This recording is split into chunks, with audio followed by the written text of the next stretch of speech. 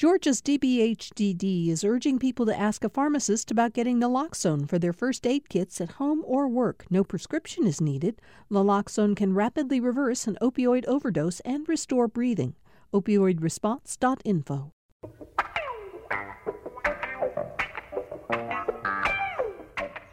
Thank you for being here for the Tuesday, March 30th edition of Political Rewind. I'm Bill Nygaard. General Assembly, of course, is not in session today. They have day 40 tomorrow, the final day. They'll get out of there. Usually it's very late at night before they do, but that doesn't mean there's not a lot of activity under the Gold Dome today. This is the day when legislators who are frantically trying to get a bill passed are talking it up among their colleagues. They're tweaking, refining, looking for solutions to how they can get measures through the final hours of the General Assembly. And so today on the show, I want to talk about a number of the measures that we have not focused on quite as much as the election bill, which has dominated not just conversations on our show, but the news media in general, both here in Georgia and for that matter across the country. That said, Governor Kemp has been making the rounds on various media outlets to explain his side of the election law. He has been telling people that it makes things easy. It makes it easier for you to vote. He talks about the fact that there are some more early voting opportunities. There's an additional mandatory Saturday vote. There's Sunday voting is now optional for all counties. And to that extent, it is true that there are more opportunities for that your votes to be cast on those days. But of course, as we've talked about for a long time, there are other aspects of the bill which people feel, who are critics of it, feel amounts to voter suppression. And we'll get back into that during the show today. We'll talk about the fact that there are increasing calls for various kinds of boycotts of the state of Georgia. So there's a lot for us to discuss on Political Rewind today. Let's get started. Let's introduce the panel. My partner on Tuesdays, Tamar Hallerman, senior reporter for the Atlanta Journal-Constitution, is here. Tamar, how you doing? Hey, Bill, just trying to keep up with the wave of news. It's coming at me. It's coming at all of us in a way. It hasn't in a while.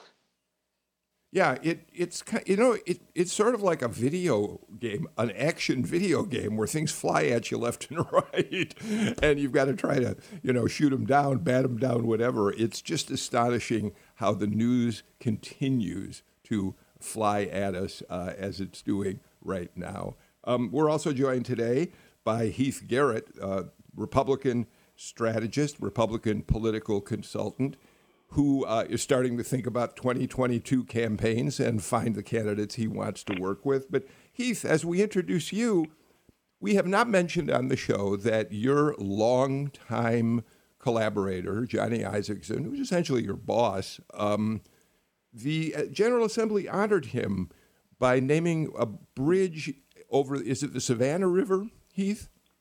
That's right, over the Savannah River near the port. And I saw photographs of Johnny was he down at the Capitol? What was it like down there for him to receive that honor?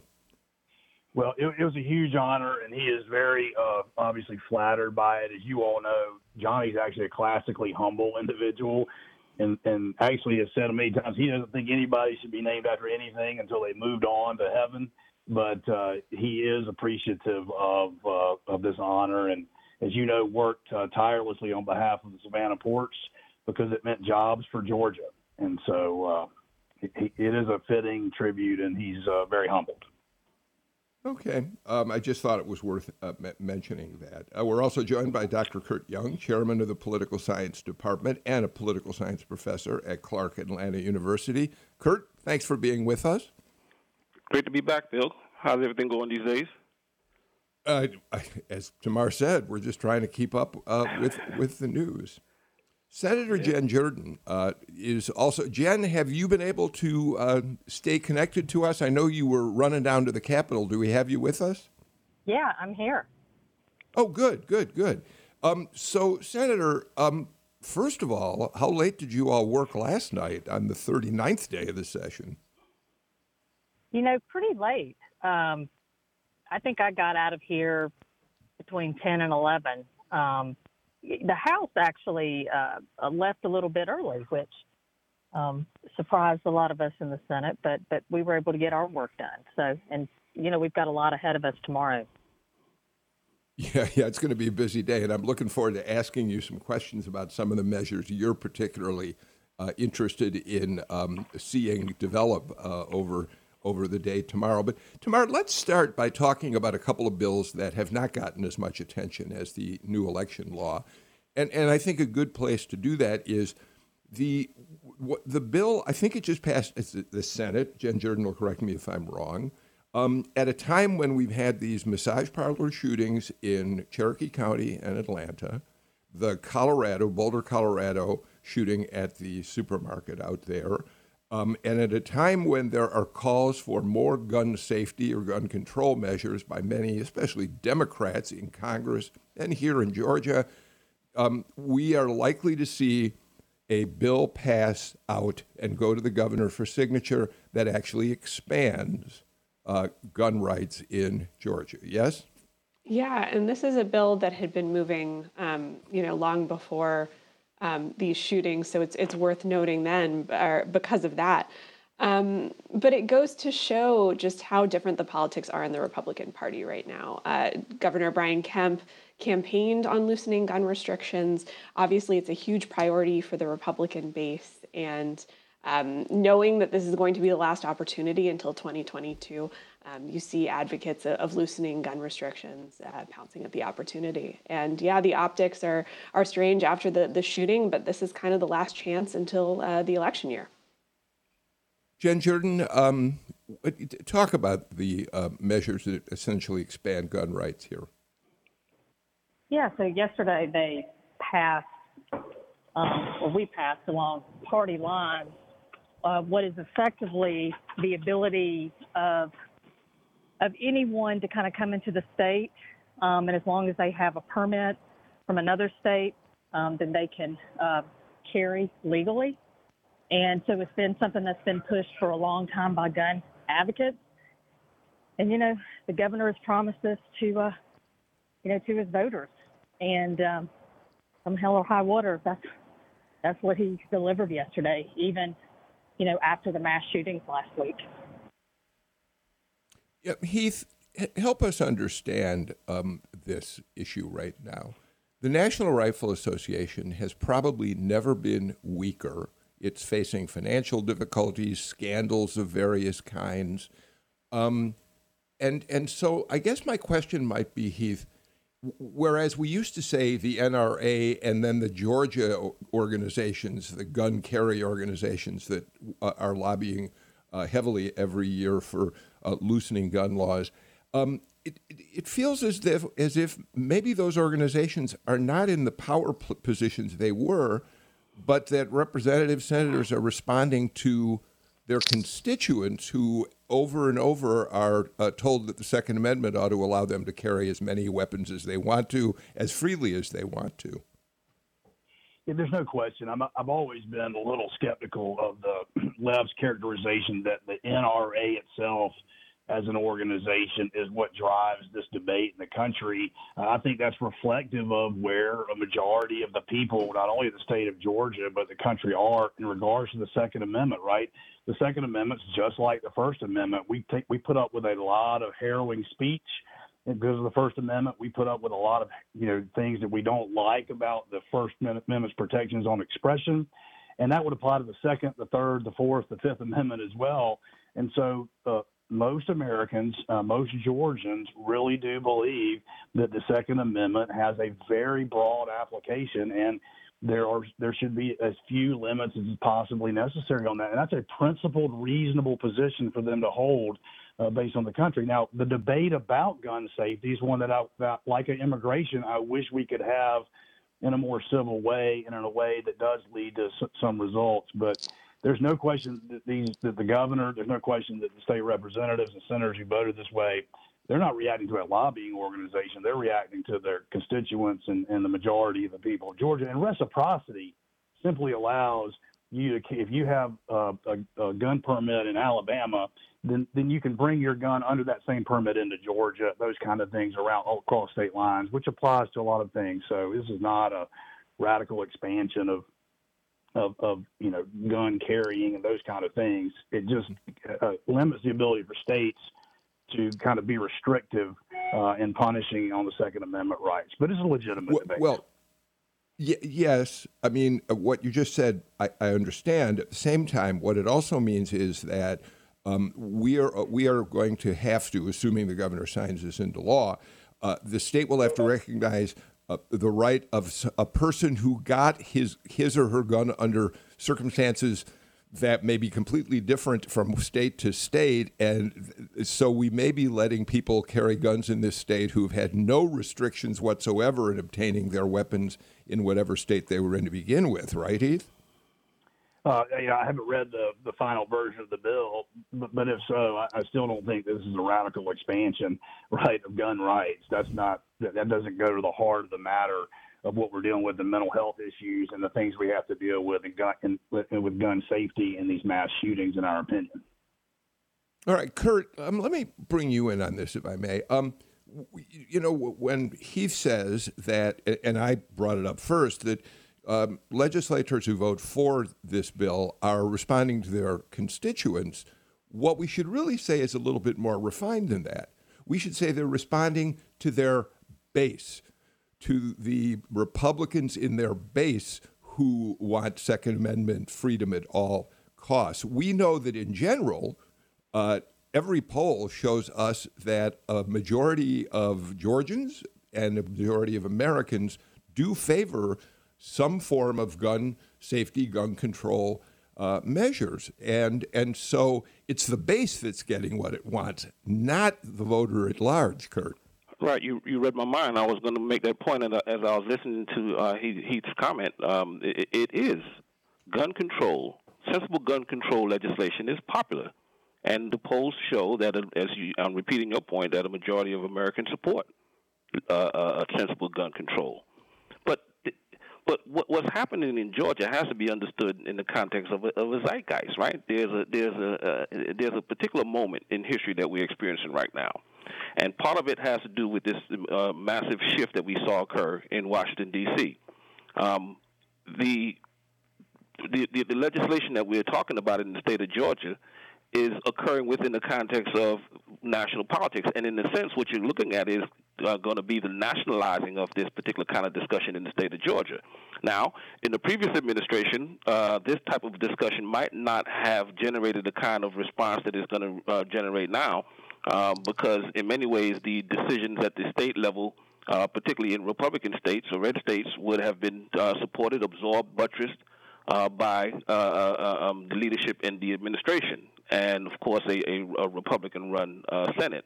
Now that dynamic has changed, and not only has it changed in terms of representation and the elections, it's also changed in terms of the agenda items that are now being taken on by the Senate. And so clearly, while Georgia would have been sustained in this kind of campaign or this kind of legislation during the Trump administration, during the Biden administration, what's going to happen, I believe, is that the state is going to become in many ways a lightning rod, a focal point of all that some would consider to be the wrong direction. Even if the details are minute, the state becomes the focal point of the wrong direction, and in many ways can contribute to the very reality that it appears the Republican leadership in the state is trying to push back against. 2 points I'd like to make to add to this conversation. The first is that when we talk about polling and what the public wants, often they're polled just in terms of, generally, would you like more restrictions, less restrictions? There is more support for things like red flag laws, for universal background checks. But then once you do get into more specific issues like reciprocal carry, it does get a little bit muddier. And then when you ask people if they support the Second Amendment in general, also that's a much different story. I think it's worth talking about Brian Kemp and the position he is now politically and why we're expecting him to sign this measure. He's obviously been on the outs with the Republican base for a while now after the November election, and, people who are mad at him that he wouldn't overturn the election results in Georgia. So this is a very easy way for him to help curry favor with the Republican base. And even rank and file Republican legislators, why not? In a changing time, this is an easy way to rack up points, and especially if you are one of these state officials under fire by the Trump wing of the party, an easy way to get support. Of course, Heath, this is part of his brand. We all remember that this is the candidate for governor who ran his first big ad holding a shotgun on his lap while talking to the boy who was taking his daughter out on a date for the first time. He put guns very prominently into ads that he ran. No, that's right. I think forget the short-term politics for Governor Kemp. I mean, this is a policy that he's advocated since before he was elected governor. It's been something that's working its way through state legislatures around the country for a number of years outside of the current context. I do agree with the esteemed professor that anything that happens in the state of Georgia is going to become a federal issue as we are a battleground state now. However, unlike our friends at Saturday Night Live, I don't think we're a blue state. I think we're still a center-right state. And a lot of our Democratic friends outside of the metro area are big advocates of the Second Amendment. On top of that, if you go to Adventure Outdoors in Cobb County, they will tell you that over the last 3 or 4 years, the largest increase in purchasers are of African-American or people of color. And so the Democratic base seems to be responding well to the desire to have weapons as well. And so I think it's going to be an interesting issue that's not as easily defined as it has been in the past, even from my Democratic friends. Okay, Kurt, go ahead. Yeah, really quick. That's a great point that Heath makes. Certainly in the African-American community, gun purchases are skyrocketing. And it's in many ways a reflection of the times. It's in many ways a reflection of the times and an attempt to be very, very careful of what one sees happening not only in the African-American community but also in other communities, as we just saw in our Asian American community. But I think the point, though, the fulcrum has to do with the readily availability of assault weapons. I think that's where you begin to see a kind of a shift in the conversation. All right, let's move on. And again, I want to just talk about a few other measures that we're going to watch unfold over the next, 24 plus hours. I'm sorry. Jen Jordan, many people, I think, are going to be very pleased to learn that the overhaul of the citizen's arrest law, which has been in place in Georgia since the Civil War, is on track to pass. The Senate passed its own version yesterday. I guess there are enough changes that it goes back to the House where they can agree and send it to the governor's desk. But would you say that's one of the good news stories that comes out of this session? Yeah, I mean, it's one of the few good news stories that comes out of the session, and I was glad we were finally able to get it over the line. I do worry when people start messing with amendments and kind of trying to slow legislation down, that it's being done intentionally to maybe, effectively stop it. So, fingers crossed it'll get back over to the House and we can get it to the governor's desk as quickly as possible. Well, let me follow up on that. Was anything added in the Senate, any amendment added that you think is going to create a problem on the House side? It shouldn't. But the problem with amendments is that they're not vetted. And specifically when you're talking about, parts of a law that impact so many other sections, you've just got to be careful about amending something on the fly. So I'm hopeful that it won't, trip it up. But until, the House agrees and send it on its way, we're going to be just kind of waiting and hoping that it gets there. I think it's important to remind people that one of the reasons that the General Assembly is looking at the overhaul of citizens' arrest goes back to the Ahmaud Arbery shooting death more than a year ago now, Tamar. In that case, the first district attorney who had an opportunity to indict or take to a grand jury the men who were responsible for the shooting, chose not to do it because he said they were exercising their rights under the citizen's arrest statute in the state of Georgia. And that really led to enough outrage that Republicans and Democrats have come together essentially to pass this overhaul, Tamar. Yeah, this has been in the making for more than a year. And I know the legislature was trying to do it last session and just kind of ran out of time with the pandemic. But, you know, if and when this gets to the governor's desk, Georgia would be the first state of all 50 states, I believe, to roll back its citizens arrest law. So it would be a huge deal if this happens. And hopefully, you know, signs are looking good at this point that they'll be able to get to an agreement. But, you know, you never know on the last day of session. And, you know, time has a way of kind of slipping through everybody's fingers. So note of caution. Heath, in times of Heath, in times of extreme partisanship, there are occasionally bills that Republicans and Democrats downtown can come together on. Yeah, no, that's exactly right, Bill. I wanted to take a moment. I mean, on this show and in our everyday lives, we seem to become hyper-partisanized, and I think that the unfortunate and tragic events around Ahmaud Arbery are one that I think this state has shown some of its worst and some of its best, in the sense that our state leadership did get involved and have started to correct the injustice, starting with citizens' arrest. And it's a great example of how Heath Garrett and Senator Jen Jordan and Burt Reeves and Republicans and Democrats, people of all colors, can come together around and have a civil discussion and start to make progress as we do that. And so I do want to celebrate that for a second, just because it's too important. And this is exactly why Georgia has been the kind of shining hill in the South. And we things like this need to continue to happen. If we can have civil discussion around, racially tinged issues like this, I think this is a good first step, not the final step, but a good first step. Kurt, I want to give you a chance to weigh in before we move on to a couple of issues that I think would be examples in which Georgia is not looked at as a shining state on the hill by people across the country. But Heath makes a point about this bill in and of itself. Your thoughts on the fact that this looks like it's finally going to happen? Yeah, and I think it's a good sign. It's a good sign that in many ways represent all of what the state of Georgia promises to be. Right, so the state of Georgia is unique in this sense, right? On the one hand, Heath is correct. It's not a blue state. In many ways, particularly when you look outside of the city of Atlanta or the Atlanta metropolitan area, it is still a red state.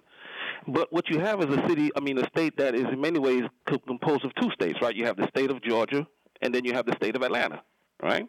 And that state of Atlanta, as demonstrated in the 2020 elections, has muscle, right? Certainly, it's only a metropolitan area within the state, but it has the ability to impact state politics and, by extension, national politics. The state has to come to terms with the fact that it has this kind of energy within it. And the sooner that the state recognizes that it has to be able to speak to these two different realities, right, the state of Atlanta and the state of Georgia, obviously the other way around, right, the true state of Georgia and then the Atlanta metropolitan area and other bastions of some blueness, right, if you will. As soon as it comes to terms with that and begin to legislate from that perspective, you have more of these types of examples, which makes perfect sense and is totally in line with what should happen in the state, where you have these kind of differences and complexities as the state of Georgia. Jen Jordan, before we have to get to a break, there are any number of bills. I have a punch list I could go down of bills that everybody's going to be watching in the day ahead. But I really should turn to you and say, what are you looking at as you approach the final day of the session that really has your attention, that you're most interested in getting through or you're concerned about passing? Let me give you a chance to just tell us what your focus is on right now. Yeah, I'm probably more focused on stopping some stuff.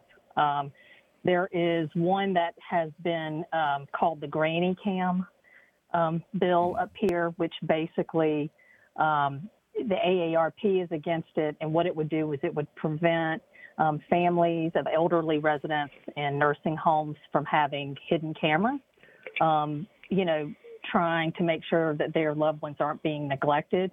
Came out of a case where an 89-year-old gentleman died from neglect, and the neglect was revealed on the video. And so basically the nursing home lobbyists and industry has come back strong to try to prevent families from being able to do that and protect their loved ones. So that's one that I'm keenly focused on. And then there is another that's basically just kind of a Christmas tree of goodie giveaways in terms of tax credits. And it's something that it really needs to be stopped. So those are kind of the two biggies right now. So we'll see. I'm sure something else will pop up. Well, let me follow up on that with you real quickly before we get to the break, because you talk about the tax credits. I don't really know the details because it's I haven't been able to get into depth about it, but I'll bet you have. So we know that the legislature came into the session saying, gee, maybe we ought to re-examine these huge tax credits we give to people like the film and television industry and others. Maybe they're no longer producing the kind of revenue results we need. But my understanding is that the measure that would call for that kind of study now also enshrines those tax credits into law for at least a period of time ahead, right? Yeah, I mean, the measure that would have studied it to determine the return on investment and to make sure it was still sound public policy in the state, that basically went down in flames in the House, like big flames. And in response, the House basically sent over a bill that was just chock full of millions and millions, hundreds of millions of dollars of basically, corporate giveaways. So that's a real fight here. And in light of the COVID relief package being impacted by tax credits, or, if we try to backfill revenue because we've given away so much money in terms of tax credits or cuts, and how that could impact the ability of the state to actually pull down that money, I think it's something that we need to be incredibly careful of and tread very lightly as we move forward. All right, let's do this. Let's get our first break of the show out of the way. And when we come back, we'll have a lot more to talk about with our panel. You're listening to Political Rewind. Thanks for listening to Political Rewind. If you like this show, you'll also like Georgia Today. It's a daily podcast from GPB News, bringing you compelling stories and in-depth reporting that you won't hear anywhere else. Join me, Peter Biello, for this quick and convenient way to get the best of GPB News' extensive coverage of the topics that matter to you, delivered directly to your device every weekday afternoon.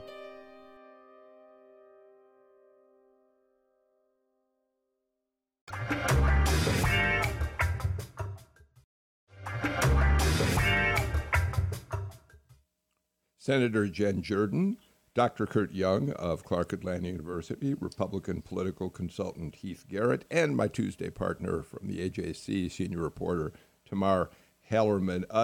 Heath, I think I've got to go to you. I'm going to take a moment to talk about history on as we approach the 40th day of the General Assembly, and I'll tell you why. One of our really constant listeners, and he sent me an email, and he didn't give me permission to use his name, so I won't.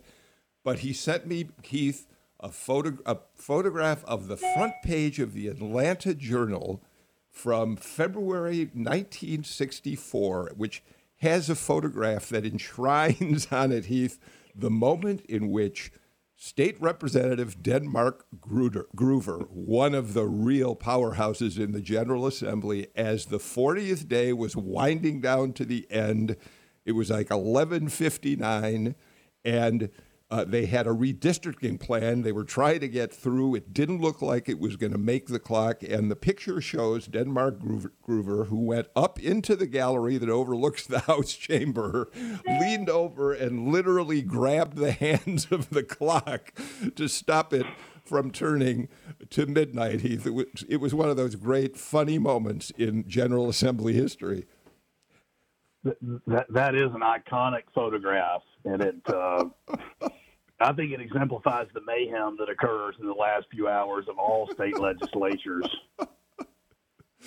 I think that, of course, what's interesting, Jen Jordan, is that I think we've sort of subsequently learned, especially in the last couple sessions, that midnight doesn't really mean midnight, doesn't have that much impact on any given day of the legislature, right? It seems to be that way. People seem to be able to kind of shift the rules when they need to a little bit. Although the Senate, we've been getting out before midnight the last couple of sine dies, so it'll be interesting to see what the lieutenant governor does this year. That's exactly right. I think Jen Jordan might be jinxing herself. That's exactly right, Tamar. So, Tamar, let's talk for a couple minutes because we do need to continue to address the reverberations from the election law signed by the governor late last week or middle of last week. We now have increasing calls for boycotts. There are some people who want the All-Star game to move. The Major League Baseball Players Union is looking at whether they want the game to be held here. There's been calls for boycotts of Georgia as one of the venues for the 2026 World Cup soccer tournament, and this is. And there are also some calls for boycotts of companies like Coca-Cola and Delta, which were fairly reticent in coming out strongly, as they have in other legislation, really coming out strongly in saying these bills should not go through. But boycotts like this have a way of gaining a lot of attention, but they rarely go very far, right? Yeah, and I mean, a lot of the companies that people are talking about boycotting, Home Depot, Coca-Cola, Delta, obviously huge Goliaths in Georgia and around the country. It's also kind of hard to not patronize some of those businesses if you want to have a soda sometimes. So you have that aspect of it. But also, especially if you're a politician, right, you still have to end up working with a lot of those companies. If they still give out a lot of political donations, and then you also have to worry about your constituents, right? So many of whom are employed by a lot of these companies. Delta is the biggest employer in the entire state, so you are bound to have constituents who work for the airline, especially in Metro Atlanta. And you're increasingly nervous. You don't want to have a company say, "Okay, we're going to leave then," and really kind of harm the region. People always talk about that in terms of the film industry and the billions of dollars of investment that have gone in over the years, and all of the schools that have gone in, all of the infrastructure. How far do you want to take it? You don't want it to imperil something like that if you're a legislator. So there is a tightrope to walk, right? People are mad, and you want to be able to respond to constituents who are angry and frustrated and want to find a way to fight back. But there are also plenty of other considerations, political and economic. Jen Jordan, I think you've been quoted as saying you do not want to see boycotts of businesses in the state.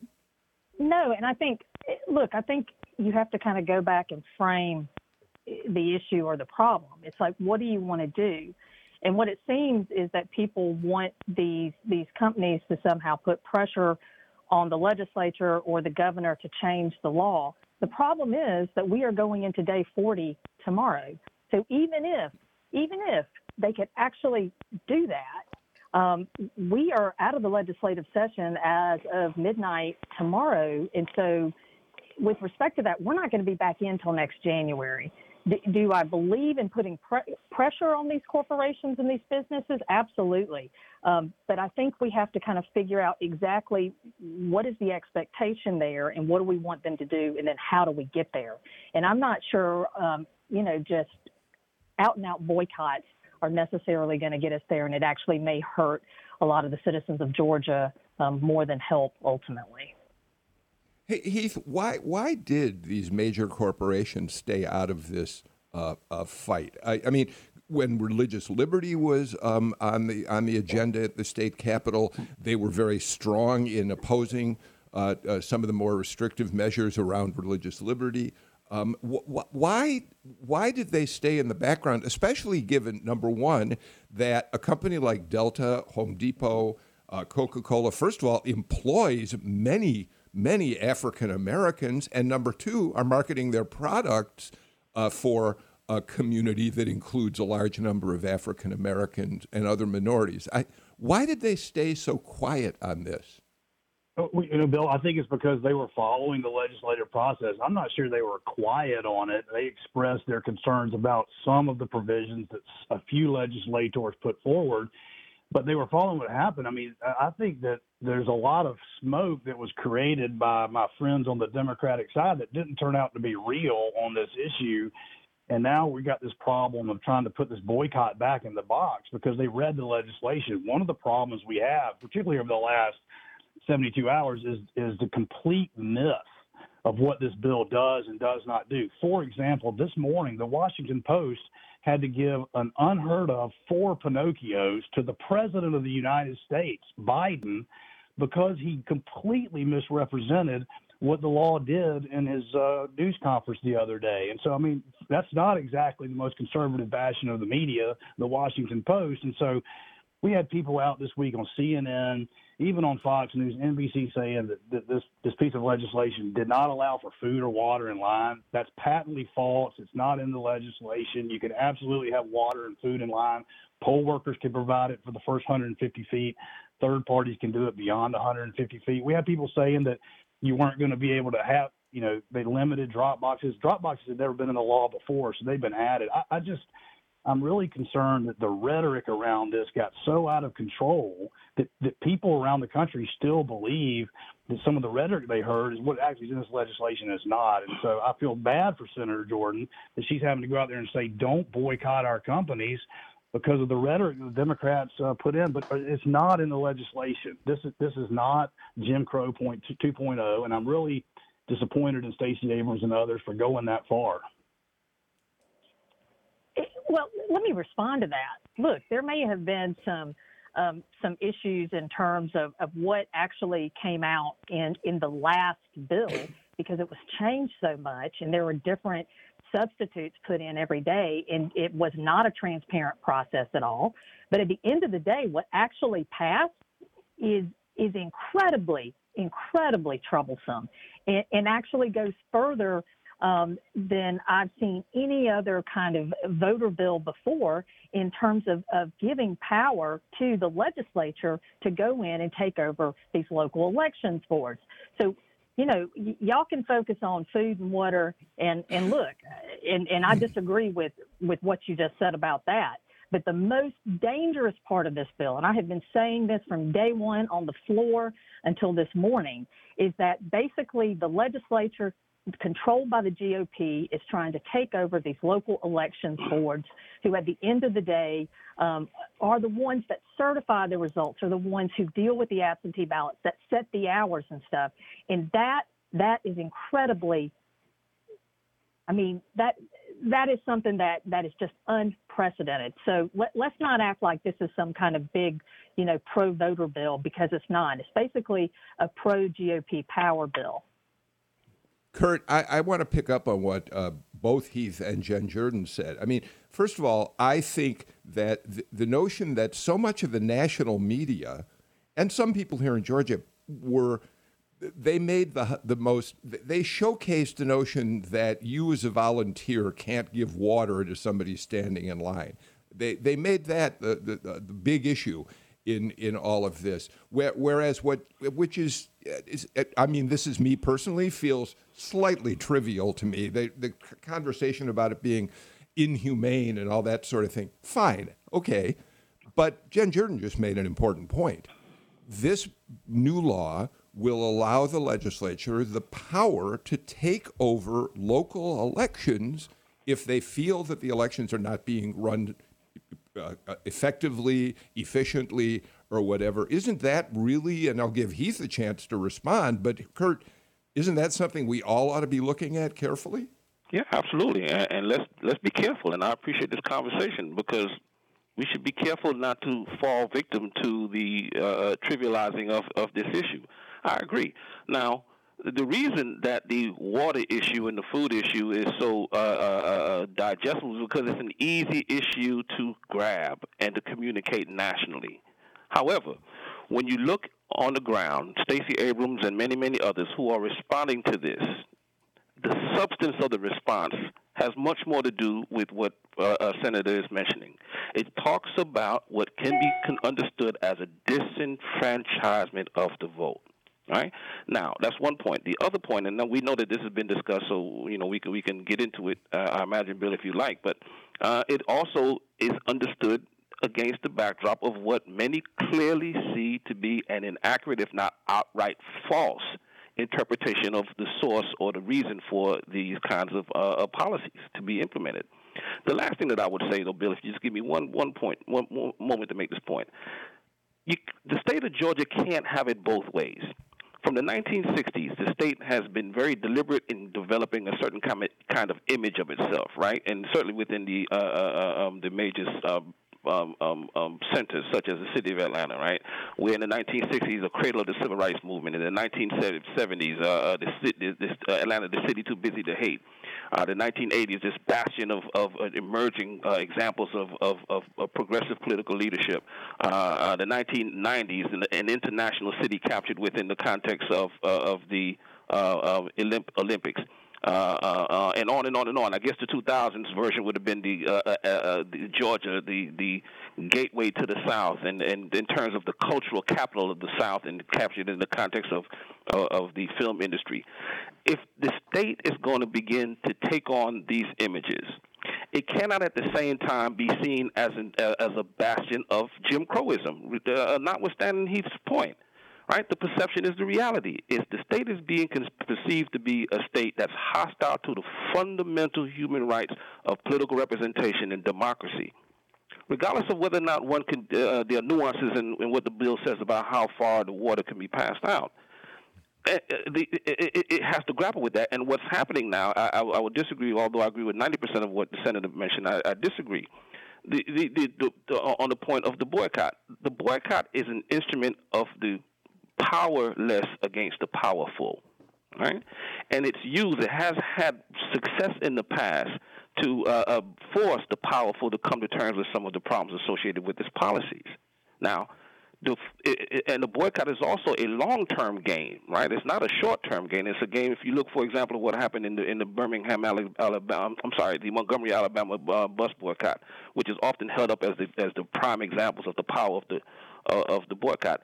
This is something that played out over a period of months, if not a year. And so there are nuances here that are part of the strategic approach to boycotting. I thank you for that, Kurt. But Heath, I want to give you a chance to respond, and then we've got to get to a final break of the show and move on. Yeah, I think that if the state and the nation would read this law and ask the basic bottom line question, does this give you more time to vote? Does it give you more access to voting than the law was previously? The answer would be yes. So it's extremely difficult for me to see how this narrative of Jim Crow 0.20 is nothing other than race baiting, which I think is detrimental to racial reconciliation and healing in this state and this country. And I think that's why corporate Georgia did not respond the way they did in other bills. And I think that my friends on the left are dramatically misrepresenting, and I think that's irresponsible. And the media has gone along with it, and I think that's irresponsible too. Tamar, let me give you a last word. You asked Heath at the beginning of the segment what's different, between this and religious liberty. And I think with religious liberty, the Republican Party was divided on it, right? You had social conservatives who were really pushing for it, and a lot more establishment Republicans uncomfortable with some of those changes. The difference now is that the full Republican Party is supportive of this bill. And if you are a big corporation that wants to reach out to everyone, you are scared of turning off 50% of your customers. And so that's why I think you saw very kind of tepid public comments from a lot of these corporations. Finally, as we get to the break, I think one of the things that's fascinating about this is we may never in 2022 see a true test of whether this measure is in fact geared to voter suppression, because the response from minorities, from Democrats, may be so overwhelming. The push to get voters to the polls may be so extraordinary that we'll never know for certain whether this bill, in fact, encouraged more people to vote or kept people from voting. But you know what? We'll talk about that in November of 2022. You're listening to Political Rewind. We'll be right back.